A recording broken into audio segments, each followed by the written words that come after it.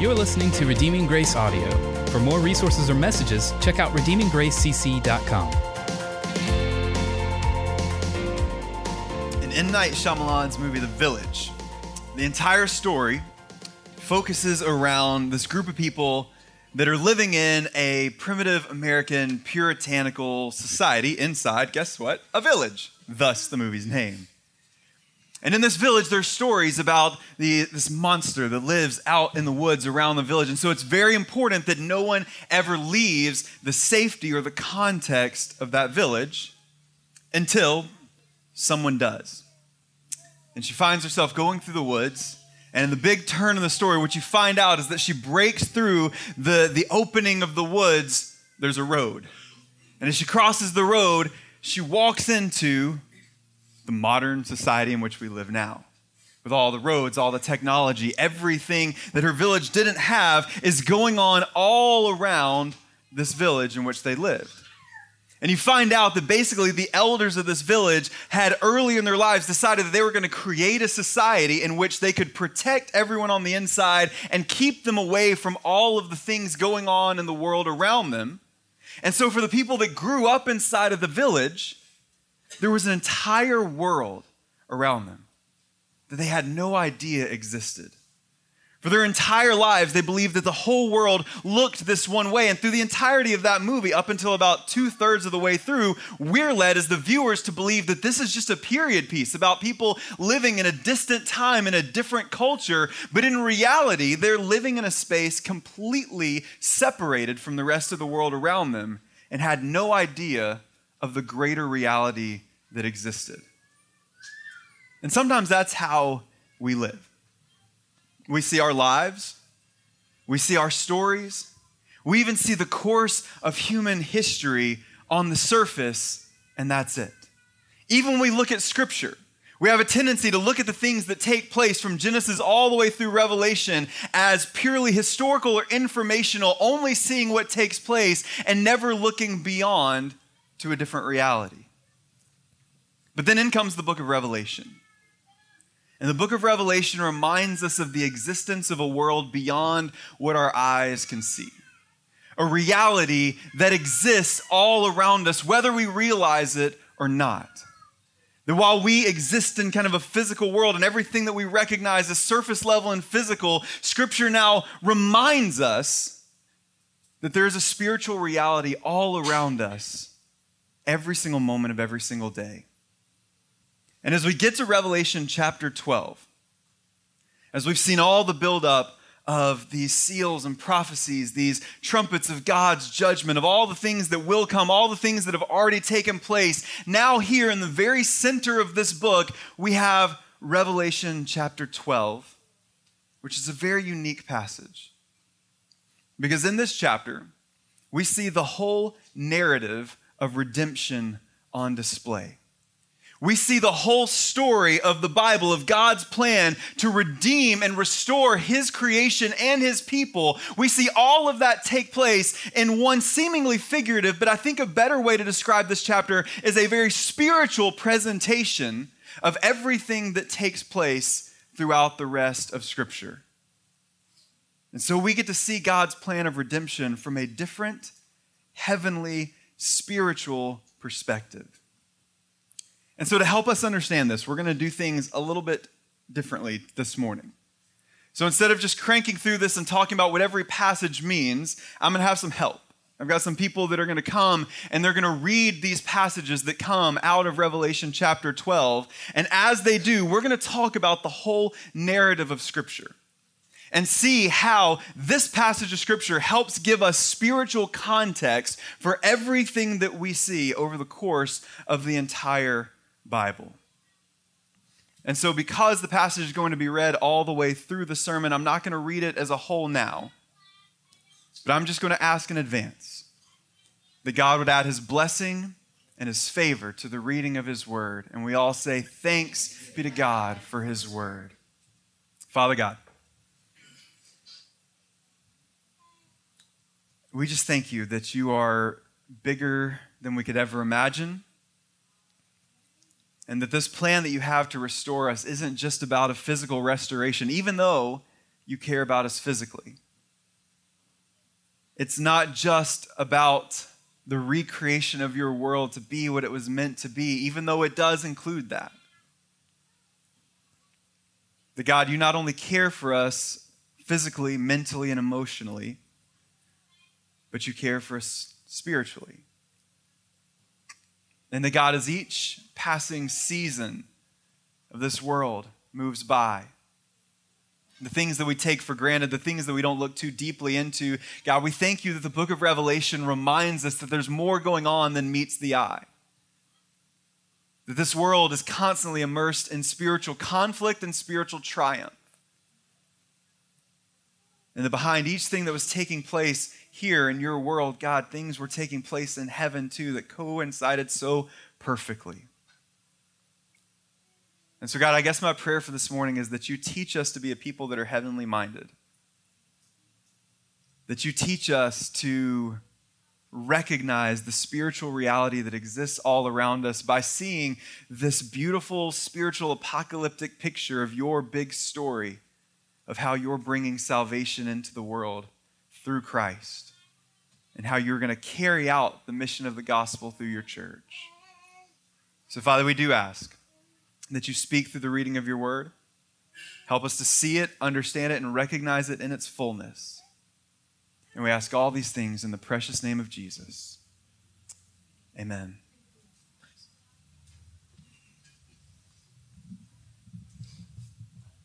This is Revelations 12, 1 and 2.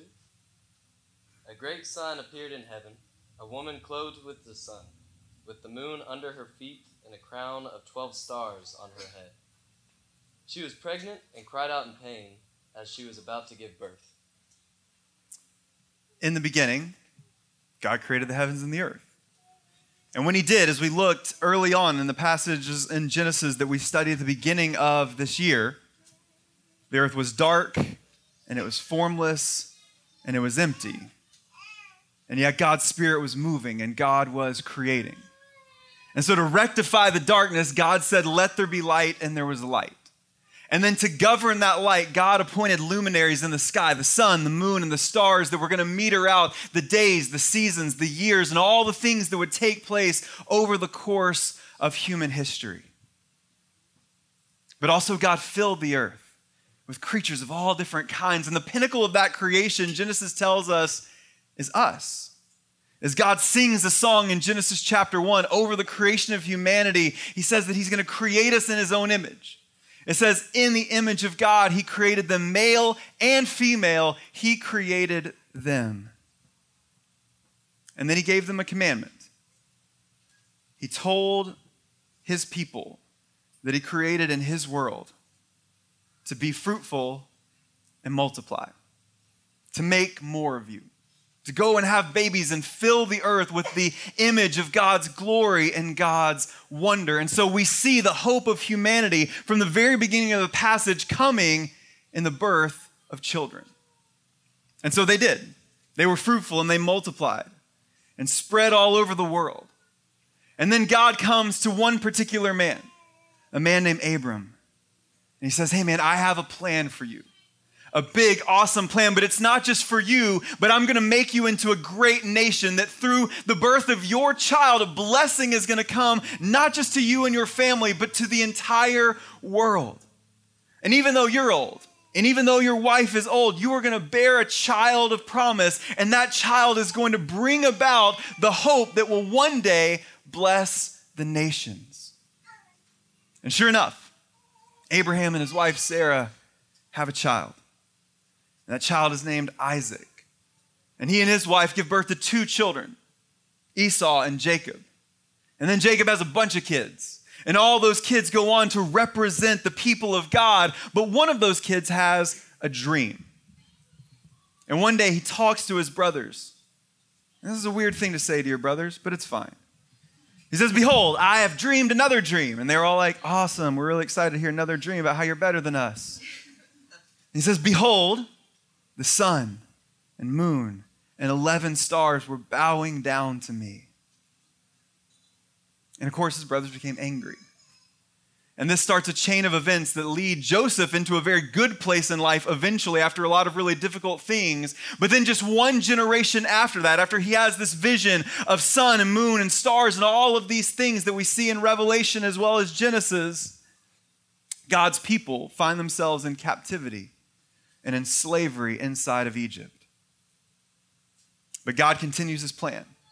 He calls men like Moses and Joshua to lead God's people out of slavery, out of captivity, and this land, this promise that he had given to Abraham, he takes Joshua and all of those people and leads them into that place of promise. But even then, there's a knowledge in their minds that they're still waiting for something better, that there's still a promise of a child to come. There's still a promise of a Messiah to come, a better Joshua who's going to lead the people of God into a better promised land. And so as the people find themselves inside the land of promise, they're looking for a better inheritance, a better promised land, and a better promised child. Verses 2-4, she was pregnant and was crying out in birth pains and the agony of giving birth. And another sign appeared in heaven. Behold, a great red dragon with 7 heads and 7 horns, and on his head 7 diadems. His tail swept down 1/3 of the stars of the heaven and cast them to the earth. And the dragon stood before the woman who was about to give birth, so that when she bore her child, he might devour it. There's a reason God's people need hope and deliverance here at this point in history. Because we've already seen that they were in captivity, that they were enslaved, but there was a much deeper, much more difficult problem going on there. Because in Genesis chapter 3, we see the introduction of a new figure that the book of Genesis describes as a serpent in the midst of God's good garden. Later on in this passage in Revelation, we're going to see an explanation of that. As John writes in verse 9 that the great dragon was thrown down, that ancient serpent who is called the devil and Satan, here making this connection that even in the beginning, as God is developing and growing this people, there is an enemy in their midst. And inside the garden, we see this picture of sin. This representation of sin entering God's good and perfect creation, and God's people start to follow the lies and the temptations of their enemy and their adversary. And then we see this growth of sin, the fall of God's people and a curse laid on the entirety of creation. And the problems caused by that serpent start to spread all over the world. And we see through that the sinful power rise up through fallen humanity. And as that develops, so too develop the enemies of God, not just spiritual, but physical. And as God takes his people out of captivity in Egypt, we see more enemies arise over and over and over and over again. And the people of God come out of slavery, they go into that promised land, and things start to go well for a little while. They build a kingdom. They have kings like Saul and David and and Solomon. But then within just a few generations of that kingdom being established, the kingdom divides and it begins to crumble. And the people of God find themselves in the midst of exile. They find themselves surrounded by the powers of darkness, by the powers of evil. They find themselves surrounded by the devil and his armies, both physical and spiritual, coming in, trying to pull them away from the God who called them to be something more than they were. And as the Old Testament comes to a close, it does so on a difficult and painful note. The people of God crying out in agony. The people of God broken and sorrowful, longing for the Messiah to come, this one that had been promised. And the air felt pregnant with this desire to see God come in and work and deliver his people out of this exile and bring them back into who they were supposed to be because of their sin, because of their shame, because of their brokenness. They were desperate to see God's salvation. And so the prophets of the Old Testament began to say things a lot like some of the things that are prophesied here in Revelation, saying, "Unto us a child is born. Unto us a child is given. And so the people clung tight to that hope. They clung tight to that longing, desperate to see God move and bring his salvation into the world through a son like the Son of Man.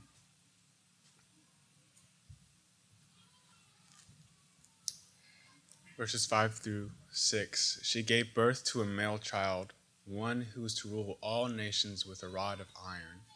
But her child was caught up to God and to his throne. And the woman fled into the wilderness, where she has a place prepared by God in which she is to be nourished for 1,260 days. So, in the fullness of time, God sent forth his Son, born of a woman, born under the law, to redeem those who were under the law. And this is where we get the picture of the gospel, of the birth, life, death, and resurrection of Jesus. We see this promise come to this young woman who was called out among this group of people that God had identified as his chosen people to bring salvation into the world. This young woman is approached by an angel of God, and he says, "You are going to bear a child, and his name is going to be Emmanuel, God with us."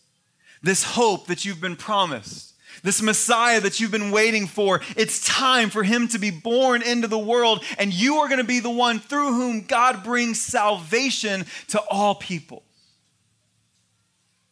And so in a night, tucked away in an inn, the Son of God was born into creation.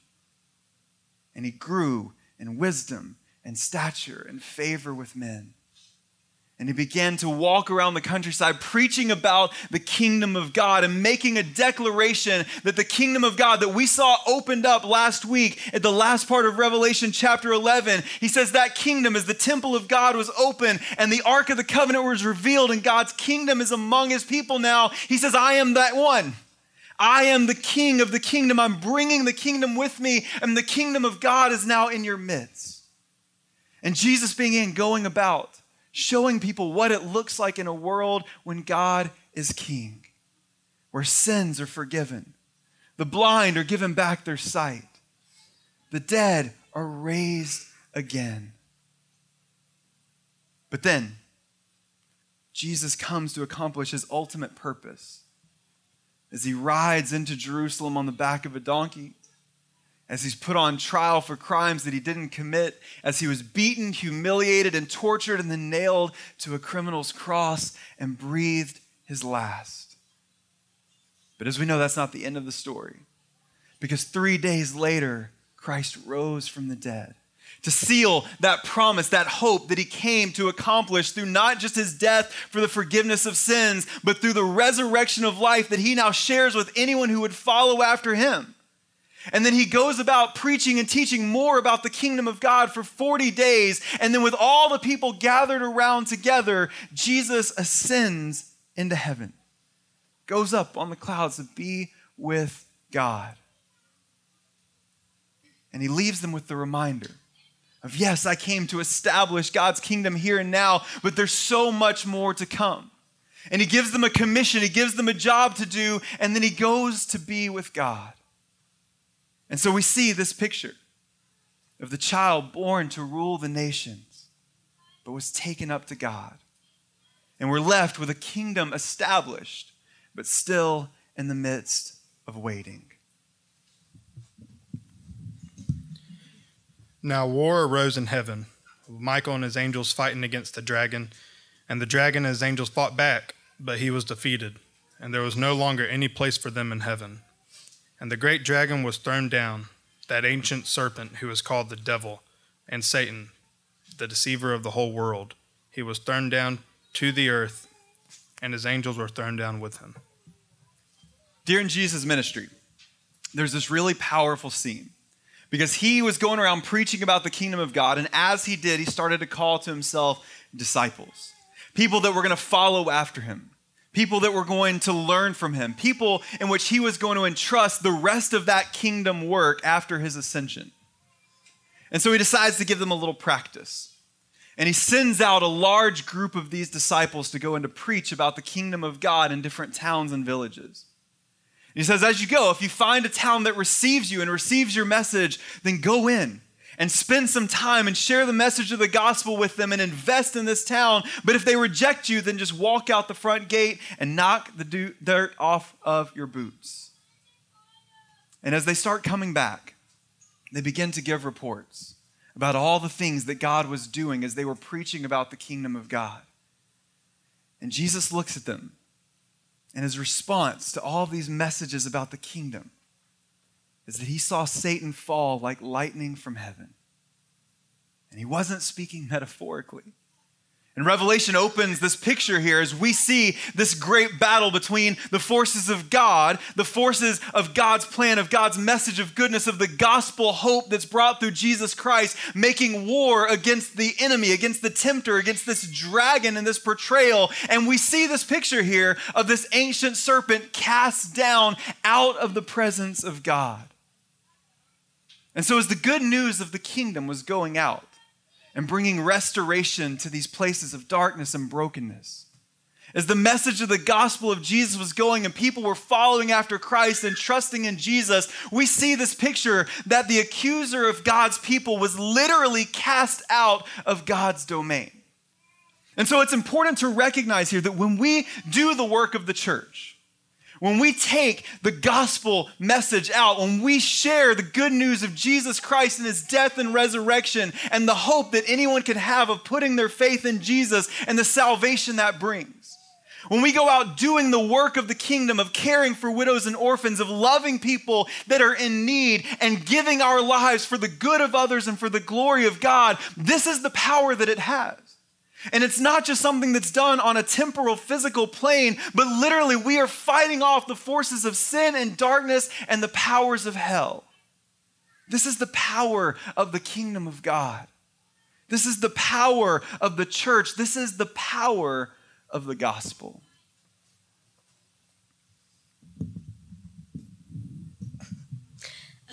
Verses 10 through 11 say, "And I heard a loud voice in heaven saying, Now the salvation and the power and the kingdom of our God and the authority of his Christ have come. For the accuser of our brothers have been thrown down, who accuses them day and night before our God. And they have conquered him by the blood of the Lamb and by the word of the testimony. They for love, not for their lives, even unto death." In Acts chapter 1, verse 8, we see Jesus on the verge of ascension. And he's given his last instructions to the church. And he tells them, you're going to go out and you're going to be my witnesses all over the world. You're going to be the ambassadors of the kingdom everywhere that you go. It's going to start here in Jerusalem, and then it's going to go to Judea and Samaria, and then to the ends of the earth.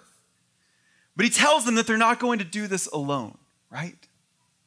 Because as Christ is preparing to ascend, a helper is coming. And Jesus says, you will receive power when the Holy Spirit comes on you, so that you can be my witnesses. And here in that passage, we see this loud voice in heaven saying, now the salvation and the power and the kingdom of our God and the authority of his Christ has come. And we see God gift the church with this power to go out and to take the gospel everywhere that they go, and then we would do so through the power of the Holy Spirit. And so Peter gets up and he preaches that first Christian message, declaring the good news of Christ, his death and his resurrection, and the hope of anyone who would believe in him. And on that day, thousands of people gave their lives to Christ, followed after Jesus in salvation, and we see the birth of the church. And they begin meeting together, passionate about the apostles' teachings and the gospel, dedicated to spending time in prayer and seeking after the power of the Holy Spirit. They were sharing everything together, encouraging one another, strengthening one another, both spiritually, mentally, emotionally, and even physically when necessary. They were participating in baptism. They were participating in the communion meal that God had given them to find that strength and nourishment to continue going and doing what Christ had called them to do. And then they got to work. Not staying huddled up in their masses, but going out and preaching the good news of the kingdom. And all through the book of Acts, we see the triumph of the gospel. This small group of people that started with just Jesus and a few men that he called to follow him, and then spreading into this movement and now reaching all over the world. Even seeing Paul taking the gospel not just into that region, but going into places like Africa and Asia and even Europe, taking the gospel as far as he could reach. And we just see victory after victory after victory and the triumph of God's people as they continue to trample down the enemy and conquering, not by sword, not by power or might, but by the blood of the Lamb and the word of their testimony of what Christ had done for them. Therefore rejoice, O heavens, and you who dwell in them. But woe to you, O earth and sea, for the devil has come down to you in great wrath, because he knows that his time is short. There was a moment in Jesus' ministry when he was approached by some of the religious leaders who were constantly trying to cause Jesus to fall, cause Jesus to stumble, cause Jesus to mess up, or prove that he wasn't really who he said he was. And so at one point they come to Jesus and they start making accusations, not physical, not even on the things that he was teaching, but on the spiritual nature of who he was. And they said, this guy, he works with the devil. He must be demonic. Look at the things that he's able to do. Look at the things that he's able to accomplish. He must work for Satan. But Jesus looks at him. He says, not quite. In fact, quite the opposite is true. And he gives them this analogy. He says, it's like there's a strong man in a house. And nobody has the ability to go in and take that strong man's possessions from him because no one is strong enough to stand against him unless someone stronger than he is able to come. He says, I'm that guy. I'm the one stronger than the enemy in the garden. I'm the one stronger than the dragon in heaven. I'm the one stronger than the accuser of God's people and the enemy of God himself. And so Jesus says, I'm the one that comes into that strong man's home and I bind him and I take his stuff because he has no power. He can't stand against me. But there's an important thing to recognize in that story. As Jesus talks about what he does to the powers of hell, as Jesus talks about what he does to Satan, he says, yes, he was cast out from heaven. And yes, he's bound now in his own domain, but he's not destroyed. And this passage here reminds us of the gravity of that. It says, woe to you, earth and sea, for the devil has come down to you in great wrath because he knows that his time is short. And so as Jesus gives us this picture of this bound, wounded enemy, we have to remember that a wounded animal is a dangerous one. And even though Satan's time is short and limited, and we have this promise that Christ is going to return to make all things right and all things new, for whatever reason in God's sovereignty, he's allowed him to still move and do his work and do his job. And so he has great wrath stored up inside of him for all of God's people because he knows that his time is short. Verses 13 and 14. When the dragon realized that he had been thrown down to the earth, he pursued the woman who had given birth to the male child. But she was given 2 wings like those of a great eagle, so she could fly to the place prepared for her in the wilderness. There she would be cared for and protected from the dragon for a time, times, and half a time. In the book of Acts, we have this picture of the gospel going out and God's people being put down.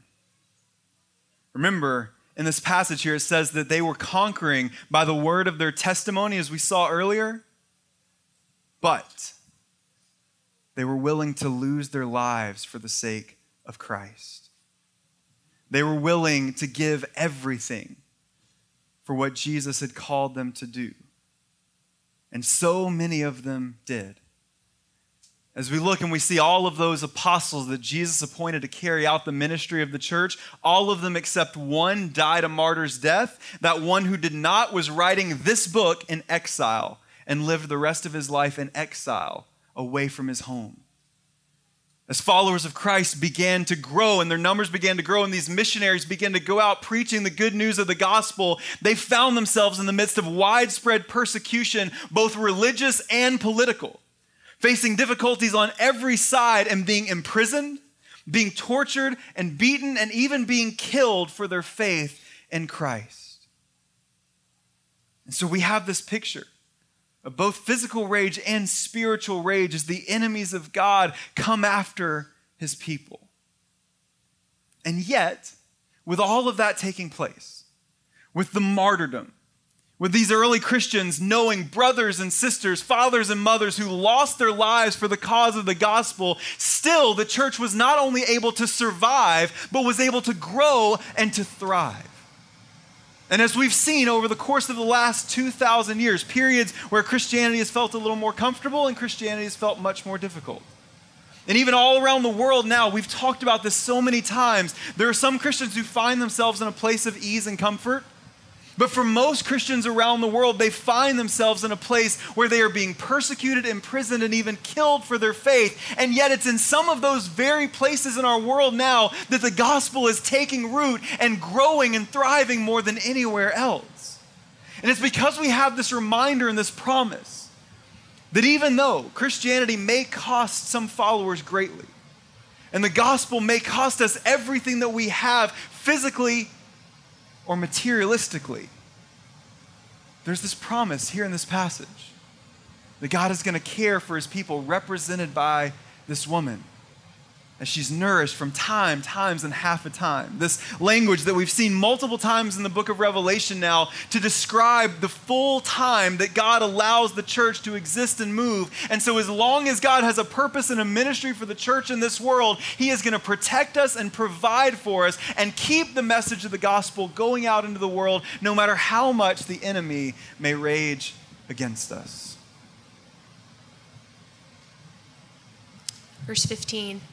The serpent poured water like a river out of his mouth after the woman to sweep her away with a flood. But the earth came to the help of the woman, and the earth opened its mouth and swallowed the river that the dragon had poured from his mouth. Then the dragon became furious with the woman and went off to make war on the rest of her offspring, on those who keep the commandments of God and hold to the testimony of Jesus. And he stood to the sand of the sea. When we look especially at the Old Testament, the imagery of water is one that's used in a lot of cases to invoke fear and to represent chaos. Even in Genesis chapter 1, this picture of the world when it was formless and dark and empty, it says that waters covered the face of the deep. And water for so long has been pictured as this thing that can't be controlled. And yet God was hovering over the chaos, holding it all in place. And now here we see this picture of the enemy of God, the serpent, pouring water like a river out of its mouth to sweep away God's people, trying to use fear and chaos to derail the mission of the church and the ministry of the gospel. But this passage is so amazing because it shows that the earth came to help the woman. The creation itself came to help God's people in the church and swallowed up that fear and that chaos and that brokenness that would come against her. And this enrages the enemy. The more the enemy tries to conquer the people of God, the more the enemy tries to stop the spread of the gospel and is thwarted, he becomes more and more and more angry. And so the final picture here is the dragon standing on the edge of chaos, on the edge of fear, ready to unleash the fullness of his power against those who keep the commandments of God. And that's what we're going to look at next week. As we see, over the past several weeks, we've looked at some physical enemies, physical kingdoms that would try to rise against God. And now we're going to see the one that comes against God and his people spiritually. But here in this passage, we see the whole of human history, the whole of the biblical narrative, all summed up to reveal its full spiritual context. And this is a reminder that God is not only sovereign over history, that he not only works all things throughout this world to his plan, but also that everything that happens in our world has spiritual and eternal consequences. And we have to learn to realize that we are surrounded by a world beyond our imaginations, and that our salvation, our hope, and our eternal security was not only won for us here on earth, but also in heaven. Not only won for us spiritually through Christ and his death on the cross and his resurrection, but also spiritually as God used Christ and all the work that he did to topple the forces of hell to break the power that sin has over our lives, the sin that we introduced and brought on ourselves. Jesus came in to spiritually break those chains and set us free so that we could live as a people who are not only set free physically, but also spiritually. And so we need to learn to be a people who live spiritually aware in the midst of a physical world. Because we have this promise at the end of Revelation that one day those two are going to be one again. That God is going to bring his spiritual heavenly temple to earth, and the presence of God is going to be with his people, and we are going to dwell with him forever, body, soul, mind, and spirit. And so we need to learn that as we do earthly good, as we care for those in need, as we minister for the sake of the gospel, that we are also serving God spiritually, and that we are loving and caring for the person as a whole, knowing that everything that we do here and now has eternal spiritual significance. We're not alone. We need to stop living in this little village afraid of what's beyond and recognize that, yes, there are real powers outside of us. The Bible says that we don't wrestle against flesh and blood, but against these powers and principalities on the spiritual realm. And so we need to be aware of all of those things going on and taking place so that we can be preparing spiritually for the work that God has called us to do. And so let's just pray now. God would help us to have those kind of heavenly eyes, to focus on not just things physical and temporal, but on things eternal and spiritual. Because we're going to see over the next couple weeks, the enemies that we war against now are much deeper and much more difficult than any physical enemy that could come against God's church. As these spiritual enemies of God's church are trying to vie for our attention, trying to tempt us into worshiping other gods and to tempt us into living a life that is so contrary to what God has called us to do, and to find our security anywhere else but him, so that we will use our lives not for the sake of the gospel, but for our own glorification and out of fear and chaos. So Father God, we just ask that you help us to see with your eyes. It can be so easy for us to live our lives with blinders on, just looking at the surface of things without remembering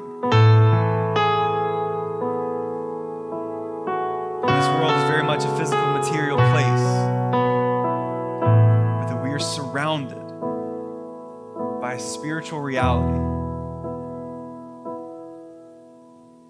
God, I pray as we remember our salvation, that we be so thankful for the work of Christ on the cross and his resurrection that promises us the forgiveness of sins and the resurrection of the body. As Paul says, we've been made alive in Christ if we've trusted in Jesus, that our spirits are made alive inside of us. And so now we live in a hope, knowing that you've restored us spiritually and that you will one day restore us physically as well. And so God, help our gospel ministry to be physical and spiritual. That we would care for the people that you've placed around us as a whole. That we would know that we have received power to be your witnesses, to go and to love our neighbors as ourselves, to care for those in need, to meet the physical needs and provide as best we can for those who are hurting and broken physically and emotionally and mentally. But God, that we would never lose sight also of our spiritual responsibilities, to share the gospel, to give life to people that are spiritually dead, to give an eternal hope in a world that feels so temporary and finite. So God, we just pray that we wouldn't be like Peter before the crucifixion of Jesus, thinking only about what's here and now, but that you would help us to see with spiritual eyes, with eternity on our hearts and salvation on our lips. So God, we thank you for all that you do. We just pray that you would be glorified in all things, and we ask this in the name of Jesus.